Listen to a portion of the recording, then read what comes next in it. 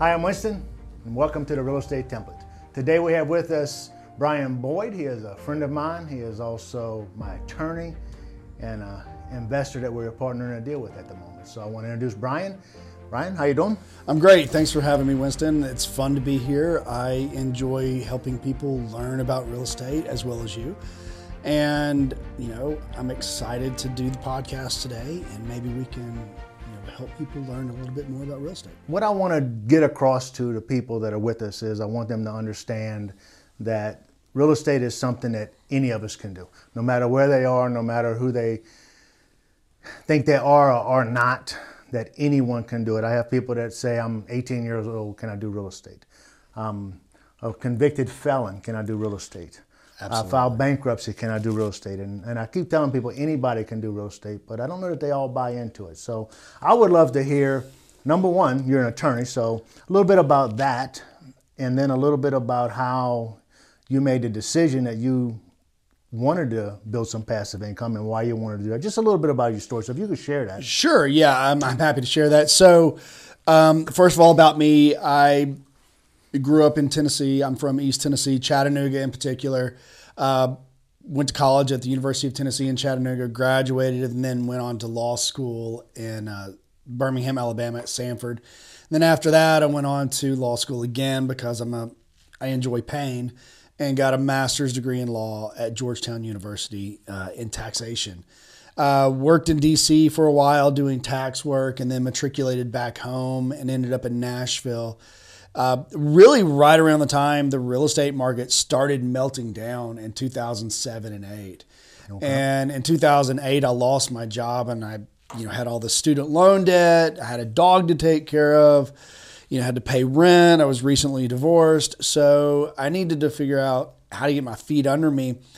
And after getting my firm back up and running and making some money, I learned that there's only one of me, and there's only so many hours in the day. And so my income is limited. It is limited into what I can make. So I was out one day with a friend, and we were turkey hunting, and we were talking about passive income and how to create passive income. And there are a lot of ways to create passive income. He in particular does coin laundries, and so he buys and sets up coin laundries for other people, and that's his passive income. It doesn't take a lot of his day. In fact, he's got 3 or 4 of these now, and he's making a great living. Well, I bought into that, and against my better judgment, because I don't like early morning phone calls. And a year later, after opening my own coin laundry, I got a phone call at like 6 a.m, and this lady was irate about losing a quarter. And she woke you up at 6 o'clock in the morning? She woke me up at 6 o'clock in the morning because she lost a quarter. Nice. And so I immediately called my friend that day. I'm like, hey, do you know anybody who wants to buy this thing from me? And so I sold it to a young man who had just inherited a lot of money, and he wanted passive income as well. But along the way, I work in the area of real estate litigation, construction law, business, and tax. That's kind of my world I flow in. And I had represented all these developers along the way, and I was looking at their plans. I'm like, if they would just tweak it this way or tweak it that way. And I was taking my tax background and overlaying it on top of their business plans. I'm like, oh, you could really get some good tax benefits out of it. And little did I know there was this whole world out there of real estate investors that were already doing this, but nobody was talking about it. Mm-hmm. It was this little hidden gem that CPAs knew about or real estate investors knew about, but podcasts weren't really big back in 2011 and 12 and 13. And so by 2017, when I sold my coin laundry, I told my wife, I'm going to get into real estate investing. So prior to 2017, other than personal residence, you didn't own any investment real estate? I had no investment real estate prior to that whatsoever. In fact, the house that my wife and I currently live in was the first house I've ever bought. Really? Yes. Okay. So we got married a little bit later in life. We got married in our mid-30s and had a child right away, and then suddenly we're building a house and going on. So to undertake the purchase of a second home was kind of a big deal to us. At the same time, I was still focused on, I need to make money while I sleep or I'm going to burn out. I can't continue at the pace I was going. I was working 6 and 7 days a week. I was putting in at least 12 hours a day, and I just couldn't sustain it. And so real estate seemed to me the most tax efficient, long-term, and hands-off approach I could take to creating wealth. Okay, but you just lost some people. Okay. You're an attorney. Sorry. I've paid an attorney. Chances are y'all have paid an attorney. It ain't like they make $8 an hour. They make a lot of money. And yet he's not happy with that lot of money. So let me explain. More in depth. Let's talk about that for a little bit. When I graduated from Georgetown Law School in Washington, D.C., I had $250,000 in student loans.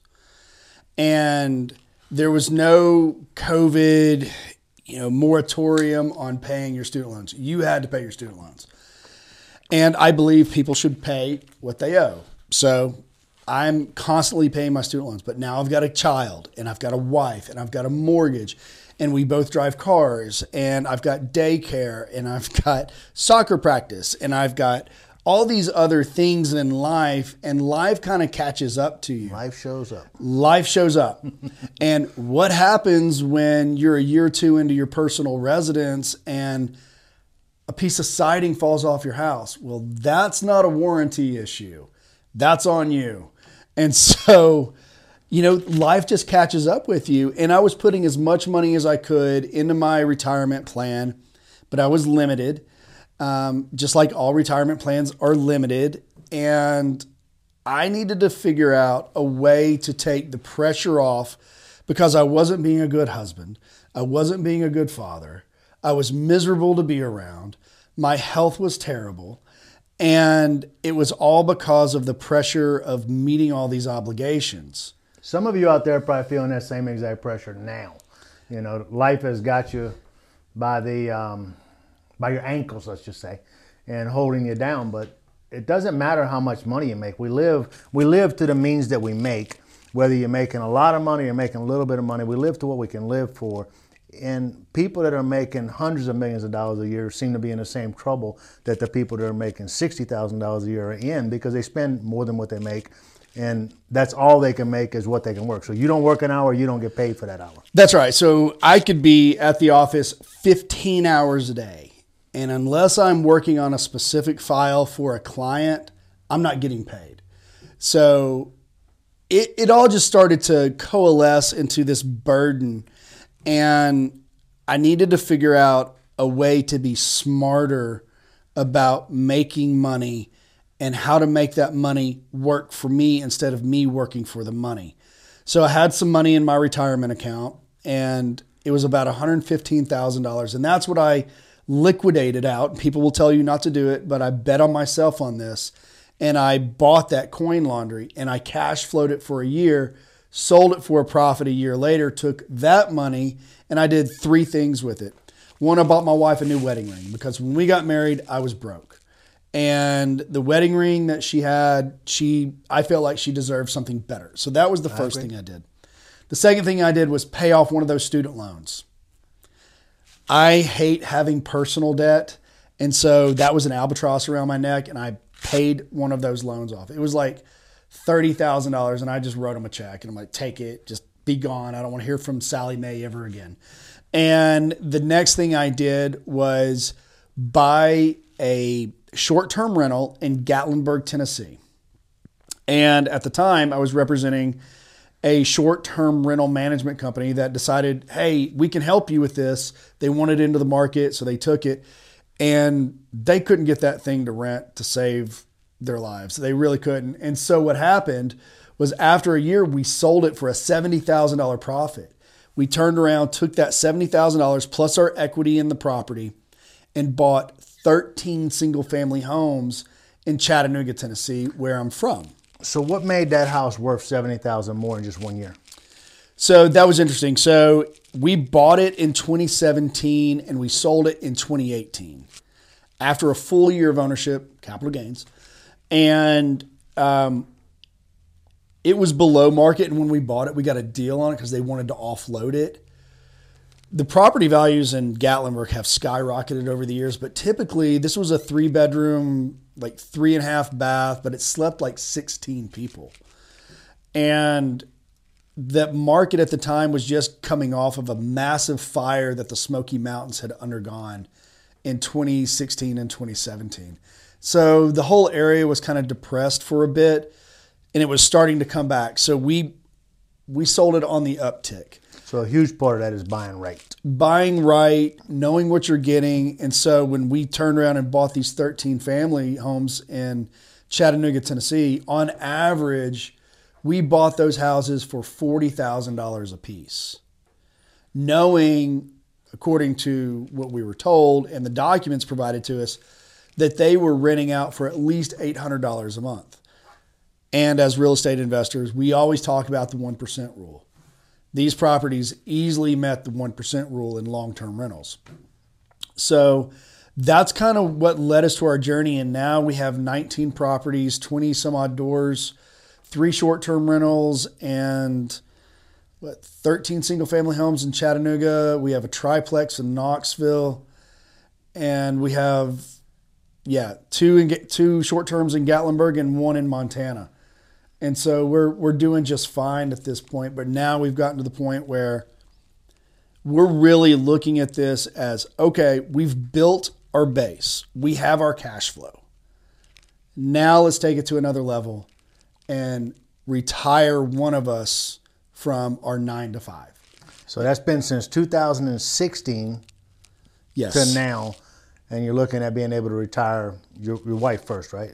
Yeah, we'll retire my wife, Dawn, first. She'll retire first because, quite honestly, she's more of a service-oriented person than I am. I don't know why.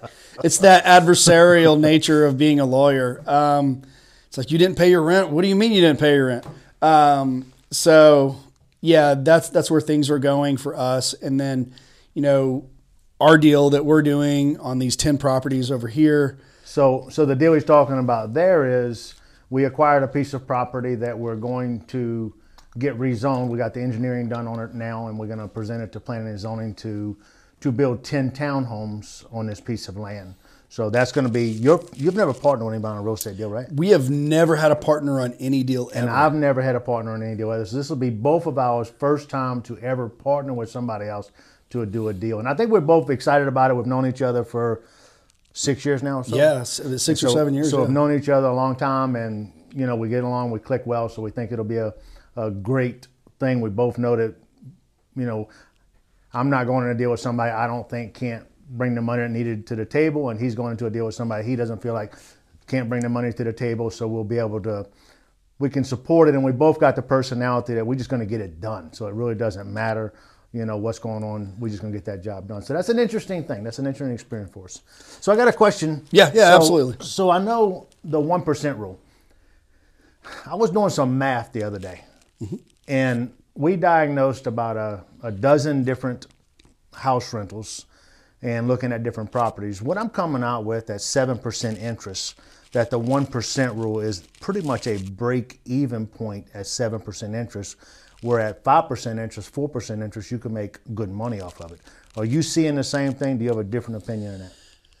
So what I'll say is that the inflation and the Fed's efforts to bring inflation down by increasing the interest rate is not something I think about terribly because of my entry point into my properties. I got in at about $40,000 a piece. If I put $40,000 into them, I'm all in at 80 grand. Well, the minimum I rent a property out for is $1,050. So even once I service that note, I'm still ahead of the 1% rule because I am making more after servicing the debt, paying property taxes and insurance and whatever maintenance. I'm still making, let's say, $400 a month or $800 a month, if that's the case. It's not necessarily the case. Some properties, for example, we have one now that we bought for $53,000. It got a new roof, new siding, new gutters. It's currently getting a new flooring system, new bathroom, new kitchen, new drywall, the whole shebang. And we'll be totally into that property about $70,000, and we'll rent it out for $2,000 a month. It's a 3-1. It's in a lovely little neighborhood that's really up and coming, and that blows away the 1% rule. No, you showed me that right there. So I have a lot of people telling me they're trying to enter the real estate market right now, and they're looking at a $300,000 house that rents for $1,800 a month. Can they buy the house? No, it doesn't make sense. Doesn't make any sense. Buy the house. And when I'm running numbers on those deals, and I take into consideration the taxes, and I take into consideration the insurance and the maintenance fees and the attorney fees from time to time, and what you're gonna pay for an accountant to do their part. When you add all of that up, and it's on a $300,000 house now, your break-even point's probably around $2,800 if you're covering all those expenses. So be careful right now and run your numbers. Learn how to run them numbers. And I think Brian spends a lot of time running numbers also. The numbers are the key. If you ain't careful, the 1% rule, everything I have meets that rule now because I bought so cheap. I mean, right. We got a house that we just built that we haven't sold yet. We've come down on the price, and I've come down, all of them have come down on the price. So I told my wife yesterday, I said, just rent the house out. We can rent it for $3,000 a month. I got about $250 in it. It's worth about $500. That's a win. If I can't get the $500 for it, let me just rent it. I'm making money off of the rent, even at $3,000 a month. It doesn't matter what it's worth. I only got $250 in it, so I'm going off of that number. So we're going to rent that house until we don't, and I'm okay because I can get appreciation off of that right there, and absolutely, and that'll continue to grow. But I keep cautioning people not to go out and just use the 1% rule today, buying at market rent or market value, thinking you're going to make a ton of money. You can have the 1% rule as maybe a break-even point, but regardless, even whenever you're investing with the 1% rule 3 years ago, you're going to run your numbers and you're going to verify that those numbers are proper. No, you have to run your numbers. Numbers are key. In fact, I think you carry your phone around with you as much as I do, and I've got calculators on here that I'm constantly putting numbers into it to make sure the numbers work once we look at a deal. Don made an offer on a property like 2 weeks ago in Gatlinburg, and I sat at my phone and I just punched in all the numbers. I'm like, honey, it doesn't work. I'm like, even if it makes $90,000 a year, it doesn't work. It's got to make at least $126,000 a year for that property to work for us. And she's like, oh, I wish I had known that. I'm like, well, honey, I know you're excited about the property, but the numbers tell us everything. So never fall in love with your property. Don't fall in love with properties. Don't go in with no passionate attitude. Do your numbers. They make sense or they don't make sense. Invest or don't invest. But don't ever do anything off of emotion for sure. Yeah, and to that point, and my wife is really good at so much of what we do in our real estate company, but she saw the gross number and she wasn't taking out the property management fee, the taxes, the insurance. So once you back all that down and once you have the debt service, even with a 33% down payment on that property for a short-term rental, it didn't make sense. Like we were possibly going to be negative on this. And she loves Gatlinburg so much. It's a great short-term rental market, but right now the prices are too inflated. And I said, look, it needs to come down a couple $100,000. Then it will make sense. So we got people from all over the country. I actually had some people from other countries that are actually contacting me on some questions with stuff. So we got people from all over the place that are watching us. Mm-hmm. Speaking of our market, the Nashville market, okay, do you think that the housing market in Nashville is going to drop from where we are right here today, March of 2023? So the housing market in the mid-state, I'll just call it the mid-state, is unusual in that we kind of live in a bubble. We have a tremendous economic climate here. Businesses are moving to Nashville or the mid-state area, Franklin, even down into Murray County.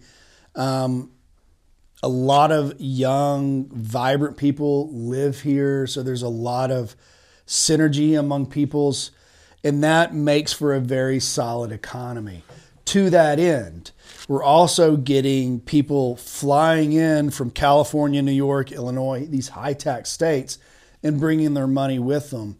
So our housing market is unique in that, unlike, and I'm not picking on any state in particular, let's use a state we touch, Kentucky to the north of us, is, it doesn't have our economy. It doesn't have our tax-free income tax status.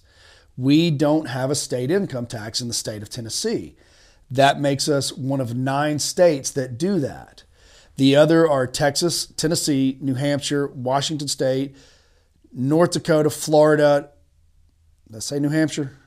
You said New Hampshire. Alaska, and Wyoming, I believe, is the other one. I can't name them off like that.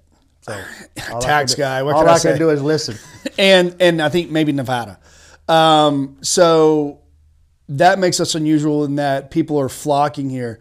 People are also flocking here for our way of life. And so that has buoyed our real estate market.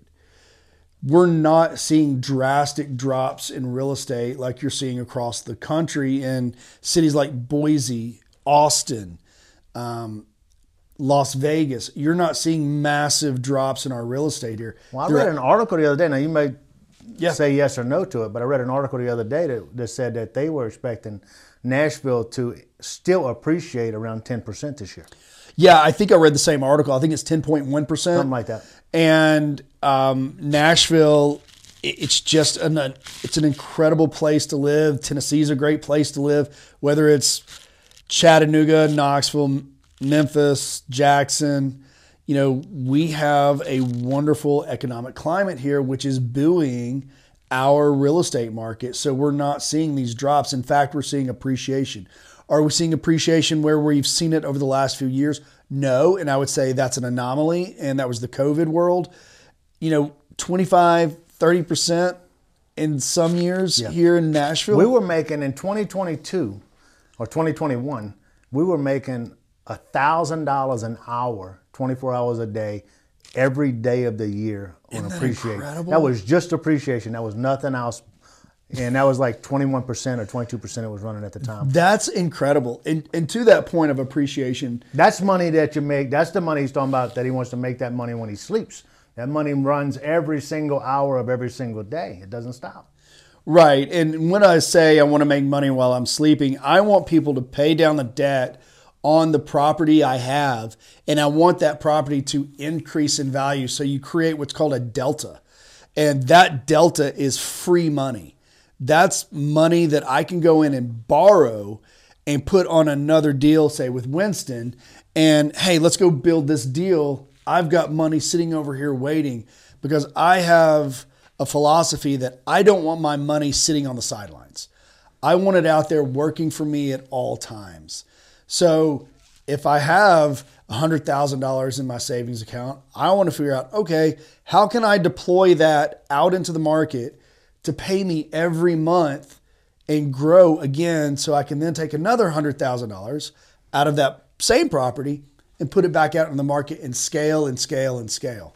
Absolutely. Absolutely.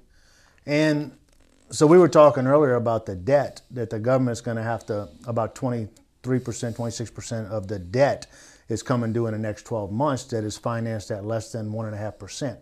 And they're going to be more in that 4 to 6% range. They got to refinance. So now the government's got to print more money to pay the debt in our country. And the more money they print, the appreciation has to happen because they're printing money. So the dollar is devaluing. And as the dollar devalues, your appreciating assets have to go up. And I mean, it's like the perfect storm for somebody that invests in appreciating assets, regardless what the appreciating asset is. If the government prints money, the value of your dollar drops, the value of your asset goes up. And I've had a lot of people ask me on different podcasts, different articles that I've written for, how is this not a recurrence of 2008 to 2012? Well, the difference now is that we don't have the inventory. In 2007, 8, 9, 10, 11, and even into 12, we had a glut of inventory with people buying properties they couldn't afford, even if they weren't doing liar loans, which was stated income loans. And now we are so far behind on inventory. I think I saw a number the other day. we're like 4 months behind on keeping pace with the demand out there. But we've never caught up from all the construction that stopped in 08, 09, when nobody building. I thought that they were behind like nationwide over 2 million houses that were short. Is that right or wrong? 2 million might be right. I think I've seen the number as high as 4 million. But I know that somewhere in that middle. Or we can't keep up. There is a need for affordable housing. There's a need for starter homes. There's a need for elderly housing. There's a need out there. And if I could say anything to anybody out there, it's like it needs to be something you're comfortable with. But if you're listening to this or watching this now, don't bite off more than you can chew. Aim small, miss small. Don't go buy the $300,000 property. Go buy the $100,000 property. Aim small, miss small. Everything must cash flow. If it doesn't cash flow, don't buy it at all, correct? That's correct, absolutely. And, we've been very fortunate in that everything we've had, we got in really, really low on, and it's doing great. Even in the bad months when the short terms don't rent, the long terms carry them. So I don't particularly see that really low market coming back. No. I mean, everybody says, I think Wall Street's still scooping up a lot of stuff, private hedge funds. Yeah, scooping up the inventory. I don't think we're going to see the foreclosure market crash that everybody's sitting there waiting for foreclosures to come on the board. You may find one, I don't know, but I don't think it's going to be anything like what I keep hearing that people expect. So another question that I get a lot, so you're an attorney and Sure. you do this for a living. So every book behind me is a different company I own. Yep. Here, and I got some more on some other places. So most of those companies hold real estate for me. So I have LLCs that hold my real estate. So I have a couple of different questions about that, Sure. and I'm gonna play devil's advocate on your answer. So I'm just gonna pre-warn you on that. Sure. So for somebody just getting into the real estate business, would you suggest that they take their real estate that they buy, they go buy one house, they go buy two houses, open up an LLC and put it inside the LLC right off of the bat or not? That's a multifaceted question, and I'm gonna kind of pull Cut your throat either way, huh? I'm gonna pull it apart. First of all, if you're investing in real estate just to invest, and that property is not your second home or your vacation home, not your house at the beach or your house in the mountains. If this is just to rent out, put it into an LLC. Always. It does a couple things for you. One, it provides you asset protection. What does asset protection mean? It means if somebody gets hurt at that property and they decide to sue the owner of the property, they have to sue that LLC.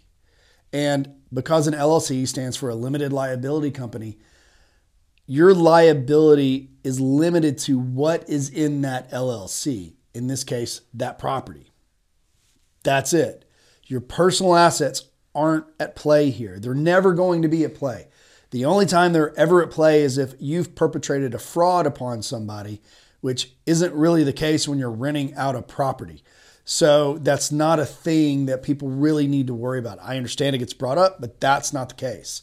What about that veil of LLC? What if they pull something out of the LLC to go buy themselves something personally? Does that break that veil and then makes that LLC accessible? Sure. So what we're talking about is it's called piercing the corporate veil. So an LLC, if you imagine a triangle, the three sides of the triangle is your veil. That's your protection.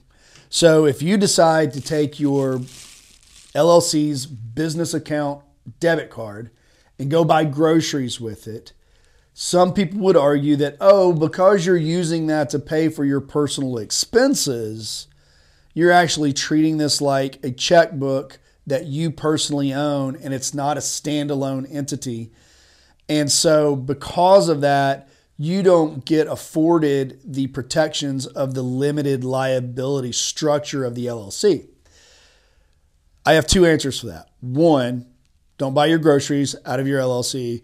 But two, if you do buy your groceries out of an LLC, don't make it a regular habit, because you can take that money into income and claim it as a distribution and obviate that whole problem. But again, you have to treat an LLC like what it is. It's a separate company, and it has to adhere to the corporate formalities of being a limited liability So company. technically, if you want money out of it, write yourself a check. Write yourself send a check. it to you, and then give yourself a 1099 or claim that income at the end of the year. Yeah. It's probably gonna run. My LLCs all run through my personal finances anyway, so it all. Yeah, and K1. that's important for people to understand. And when they get into real estate investing, they may see, oh, once I pay my note every month or my expenses for the limited liability company, I've got $500, $800 left over every month. It'd really be nice to take that money and go on a vacation. Well, fine. Write yourself a check. Write yourself a check. It's called a draw. Take a draw, put it in your personal account, and then go on vacation. So I moved my properties out of an LLC, out of my personal name. I had maybe 40 properties in my personal name whenever I switched to LLCs. When I wanted to do that, I contacted my accountant. My accountant told me don't do it. Why? I contacted my insurance company, and my insurance company told me don't do it. My insurance company told me, they said, you are overinsured in every way. Case law protects you. You're not going to do anything that's going to break down to the point that anybody will ever be able to get to your personal assets. My accountant said basically the same kind of stuff. But at that time, I owned Mid-South Maintenance. I had 70 employees on the road with 70 different vans of mine on the road, wrecking every time I turn around from texting and driving or doing whatever. And I got sued a lot. A lot. I mean, every time they got in a wreck, I got sued every time something bad Remember? happened. So I was panicking over that kind of stuff. So that's why I switched to the LLCs. And even at that particular point in time, I was told by my insurance company and my accountant, you're just creating more money because it's going to cost you to operate the LLC. I think it cost me maybe, what, $700 a year or so to operate an LLC, $400. It's not anything that's going to kill you by any means, but I'm just playing devil's advocate with the questions. So you have some administrative costs associated with maintaining an LLC. In the state of Tennessee, and in any other state you go to, you have to file an annual report, and that annual report requires you to pay an annual fee. In Tennessee, it's $300.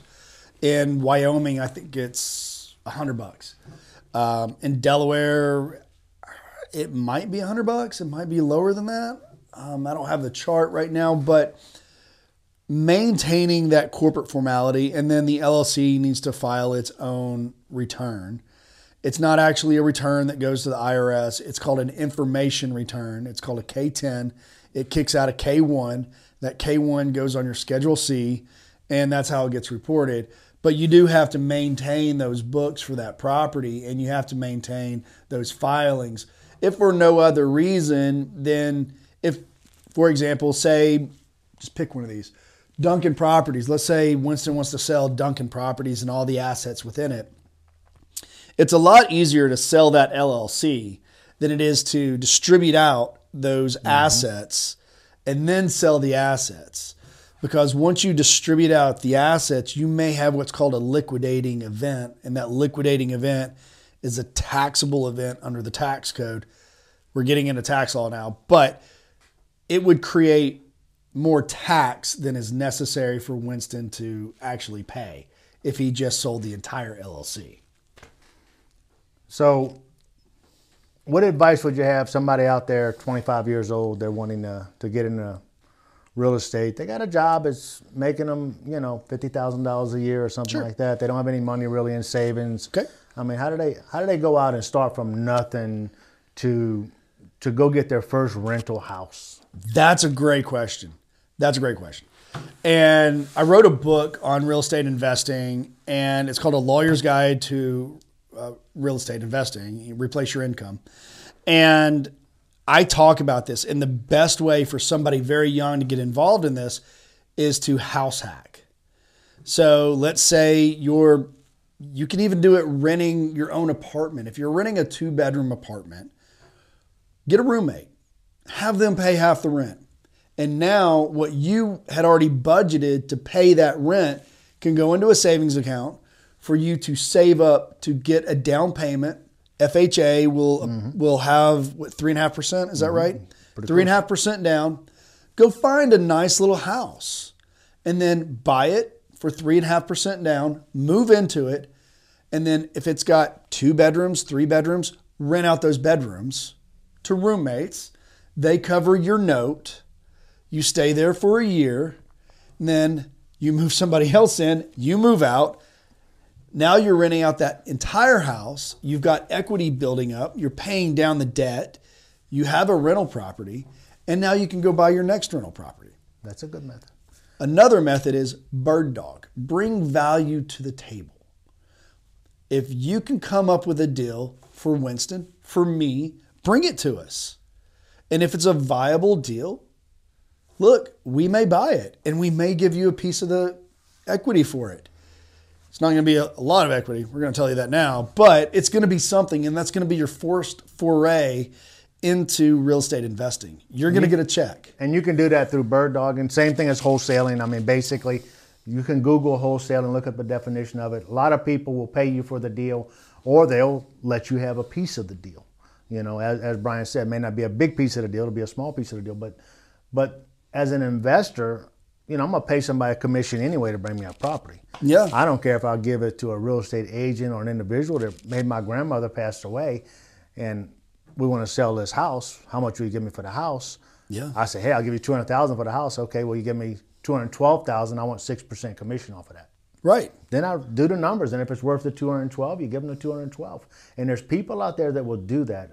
As an investor, we're accustomed to that kind of stuff. So we don't look at that as somebody trying to rip us off. We look at that as, okay, maybe that person gets another deal and they bring it to us also, and we get more deals off of it. So I have a law partner that bought a property in Jackson, Tennessee. He bought it for $41,500. It's a duplex. Bad part of town. He went in and put $13,000 into it. So now we're at $54,500. Rented out both sides for $780 a piece. That's not a bad return. Oh, it gets better. Then he took those leases to the bank and did a DSCR loan. It appraised for $85,000. He picked up a check last Friday for $65,000. That day, he went under contract for 2 more properties in Jackson for an $85,000 buy. So that puts his first buy at an infinite return. He's got he don't have a penny invested in a deal, and he's still making money off of it. And that's where we all want to be. We all want to be at that infinite return place. Yeah, and he's closing, I think, March 15th on these other 2 properties. And what he's doing is called the BRRRR method, and you'll hear that a lot. But he bought the property, he rehabbed the property himself, he rented out the property himself, he refinanced the property himself, and he's repeating that process. Along the way, he is snowballing his initial $55,000 investment. So when he got $65,000 back for putting $55,000 into it, that's a win. He made 10 grand and it's paying for itself, and he's still cash positive every month after servicing that debt. So how long has he been doing that? How long in this deal? He bought that house or that duplex, I want to say in August. Okay, so he's 6 months into it, maybe a little bit more, maybe a little bit less. He's already made that turn, so in the next 6 months, he's getting 2 more houses, you said, so he's going to have 3 houses in a period of a year. He went from nothing, you know, a $50,000 investment, turned that into an infinite return, and now picking up 2 more residences, so now he's going to have 3 houses he's making money off of. Then he just rinses and repeats that process again and again and again. How long does it take really to be at 50 houses? It does not take that long. Yeah, he and I were talking, I think yesterday, and we think the number of houses he needs is 15 to replace his salary. Once he hits 15 houses, he has replaced his salary, which means... So if he retired then, he could retire making the exact same money. Same money. And not living high on the hog probably, because he would need to work a little bit more for that, but living the exact same lifestyle he lives right now. Absolutely. And given the depreciation on those properties, when he does a cost segregation study on them, taking into account all the expenses necessary, like software, his phone, you know, he's doing all the work himself. So the travel back and forth, that's all deductible to him. And at the end of the day, even though he's cash positive, he's tax negative. So he doesn't owe taxes on all this money he's making, which is exactly how we all want to be. We want our money working for us, not us working for our money. And even as an attorney, he won't be owing any taxes on his money he's making from you as a partner or whatever. That's right. So business. he gets his money, and because he has this real estate over here and he's a partner with me, he's able to take these losses and shelter his other income because he has made sure, and we sat down one day in the office, that he is a real estate professional. And that's a very important, critical issue that you have to maintain. 750 hours a year? 750 hours a year. You have to work 750 hours a year in real estate, and that can be anything. Yeah, it really could. It's a very broad definition. And, there are rules associated with this, and I encourage you to look them up.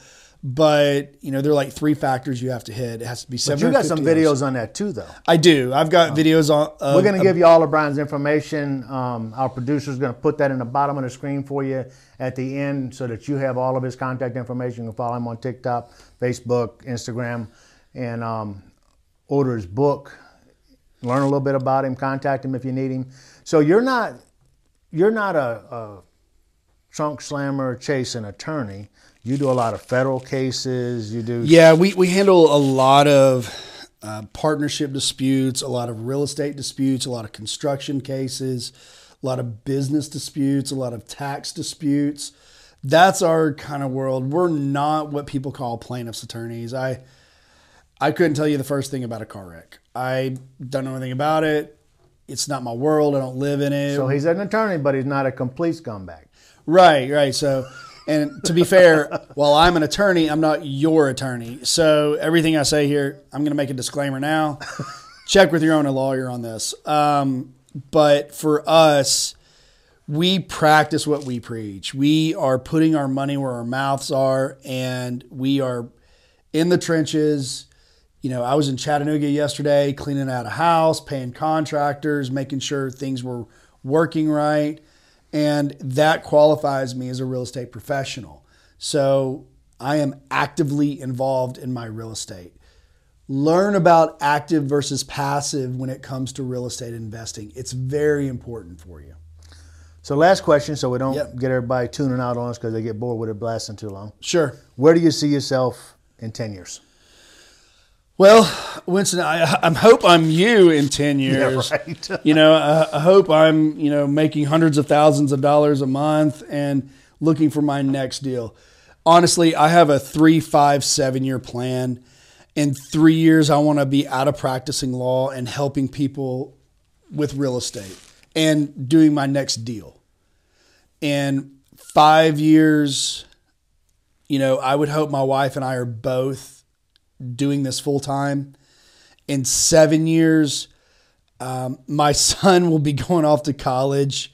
So we're going to try to create as much wealth as we can from this standpoint forward to make sure that we can put him through school, that we can see him on a moment's notice if we want to, but we would also like to start developing a lot more real estate. And the first step with us is with Winston. We're going all in on a deal with Winston to let's start developing real estate. Let's really do this. Let's lean into this. So we're doing a complete deal. We buy the land, all the engineering, nothing's done on it. We do all the engineering. We get everything done with the soil scientists. We do all the dirt work. We're going to bring it up from the ground to 10 units, and it'd be a cool thing. We were talking earlier whether we'd be able to finish it this year or not. I don't know if we can, but we might. We'll see how that plays out. But we appreciate you being here Absolutely. with us. I'm thrilled to be here. Appreciate y'all tuning in. Check out some other videos we got. Brian T. Boyd is what his stuff is under. We will have something in the bottom of the notes here for you so you can get that. But we appreciate you for tuning in. Have a great day. Great. Thanks for having me.